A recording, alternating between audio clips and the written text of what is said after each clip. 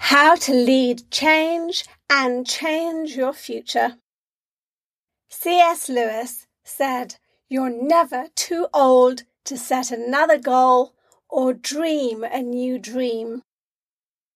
Each time a major shift in our industry or in the economy or even in our personal life happens, for example, change in our relationship status, moving house, losing a loved one, each time we have to make a decision about who we want to become and what we want to accomplish going forward. In other words, we must go through a personal change management process. If we don't, we risk never reaching our full potential. Hi everyone, welcome back to another episode of Leena Patel Live. My name is Leena Patel, founder of Global Impact Systems, helping bring the sandbox into the boardroom. Thank you so much for joining me today. I've forged new paths for myself several times in my life. And it seems that most adults I talk to, particularly Gen Xers and baby boomers, have also. Every time we forge a new path, we've got to do it with intention and deliberation. There was a period in my life which I call the limbo period. I knew I needed to make a shift out of this stagnant, energetic field that I was creating and that was surrounding me. This was shortly after the 2007 recession. I had several homes that were worth less than I owed on them. Every dollar that I made in my business was being sunk into paying for mortgages that I eventually ended up letting go. And as the value of my investments and savings rapidly plummeted, I felt myself paralyzed, waiting for the light. I was hoping and praying for a new golden future to arrive. I had no idea what it was that I wanted to move towards, and so I simply stayed put in limbo land, waiting to download wisdom in the form of the precise next step to take to move forward in my life. I was waiting for that proverbial bolt of lightning to guide me to go there, do that. And needless to say, I waited in vain. Then I took a trip to New York City, and for the 3 days I spent there, I got more accomplished in that time than I had in my home city in the previous 3 weeks. I felt alive, I felt invigorated, I tasted enthusiasm and joy, and was filled with a renewed determination to lead change instead of praying things wouldn't get so dire it would take me out of the game.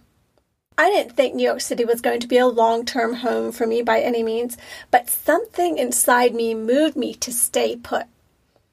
I decided that in the absence of clarity, I needed to at least move forward in some way. I decided that one step forward would lead to another step, which would lead to another and another. And I decided that if I took a step in the wrong direction, I would course correct. I just needed to make sure that I was moving forward. I realized that because I had no idea what it was that I wanted to move towards, I stayed still. And because I stayed still, the universe kept me in limbo.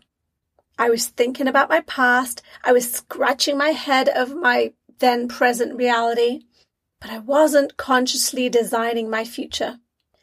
The decision to stay put in New York City taught me this one thing.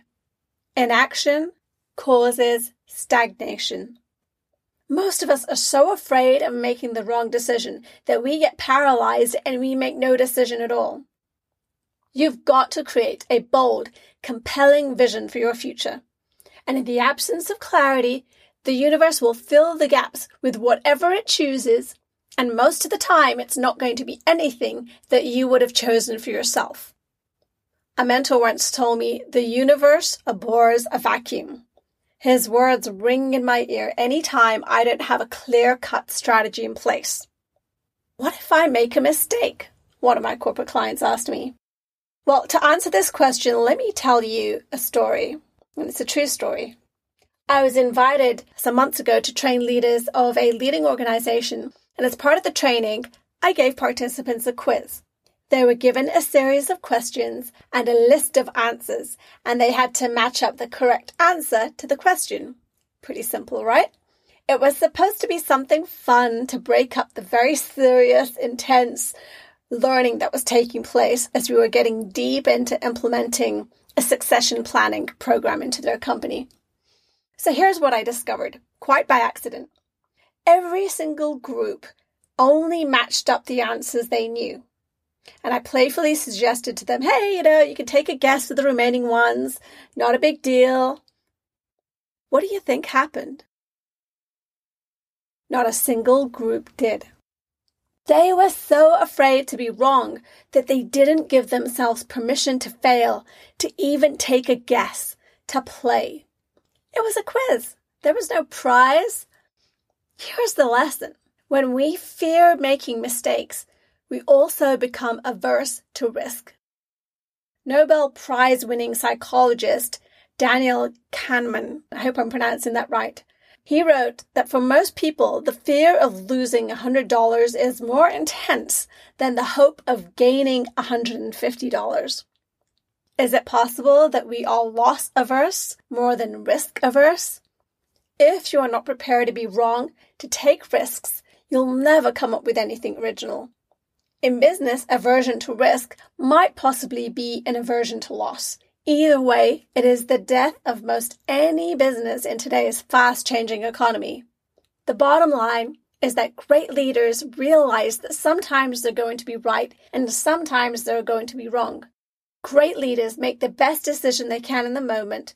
They course correct if they make a mistake, and they learn the lesson so the mistake is not repeated. Change is never easy, but change can lead to a fresh perspective, a new outlook, a renewed connection to ourselves and to life.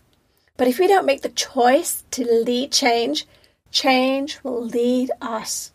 It will decide our fate, for better or for worse. Are you ready to lead change? If not, rededicate yourself to the effort. I believe that change is a choice. And the question I want to leave you with today is, what would you do if you knew you couldn't lose or fail? What bold action would you take? I hope this has given you some value. If you enjoyed it, go ahead and download and subscribe today on iTunes or Stitcher so you don't miss future episodes.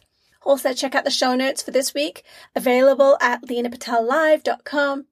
And share your thoughts and any ideas you have for future episodes by leaving a review on iTunes. Let me know how I can serve you, and I'll see you in the sandbox.